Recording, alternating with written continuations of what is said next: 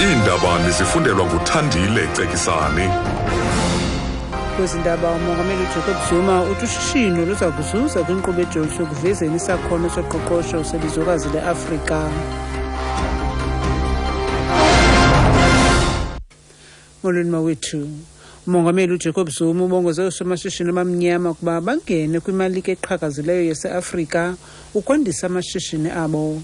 Ebethetha kwindibano yeqonga loshishino loMzantsi Afrika neZimbabwe nebanjwe ePitoli.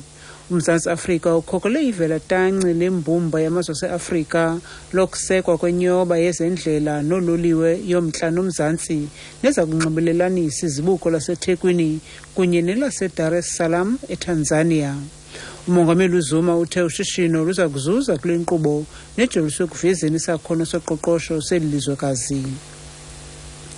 Umongameli waseZimbabwe uRobert Mugabe phinda wahlekisa ngoCecil John Rhodes owaseke Rhodesia emva kokuba imikhosi yakhe yathathela kuyo le ngingqi neyathiywa ngaye de iZimbabwe yafumana inkululeko ngo-1980.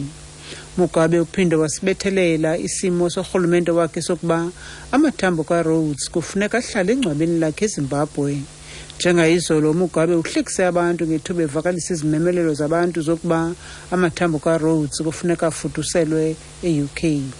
Rhodes was now long dead. Long live dead Rhodes. We have the grave. You merely have a statue. We'll fear that he would rise. People don't rise from statues, they rise from graves. Kusenjalo idolophu yaseKapa ithe iza kumangalela amalungu amabini e-EFF arhanelwa ngokuqaba ipeyinti kumfanekiso oqingqiweyo kaLouis Botha ngaphandle epalamente. Lo mfanekiso wenkulumbuso yokuqala ye-Union of South Africa uye waqatywa ngepeyinti ebomvu nelihlaza. Aba barhanelwa babini sele bebanjiwe kwaye kuthiwa i-CCTV camera sifote esisibini ngethuba besiqaba ipeyinti kulo mfanekiso phezolo ngemizuzu eli-14 emva kwentsimbi yethoba. Ilungu lekomiti kasodolophu lithe le dolophu ngahle babangalela babarhanelwa ngokonakalisa impahla nokutyeshela umthetho wemithombo yesizwe yokulilifa.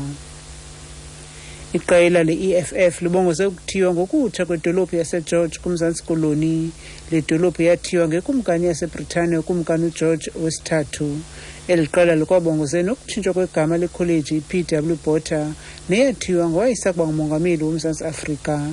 Umququzeleli wengingqi we-EFF lasematyholweni uthe uza kunxibelelana noluntu lwalapho malunga nokutshintshwa kwamanye amagama.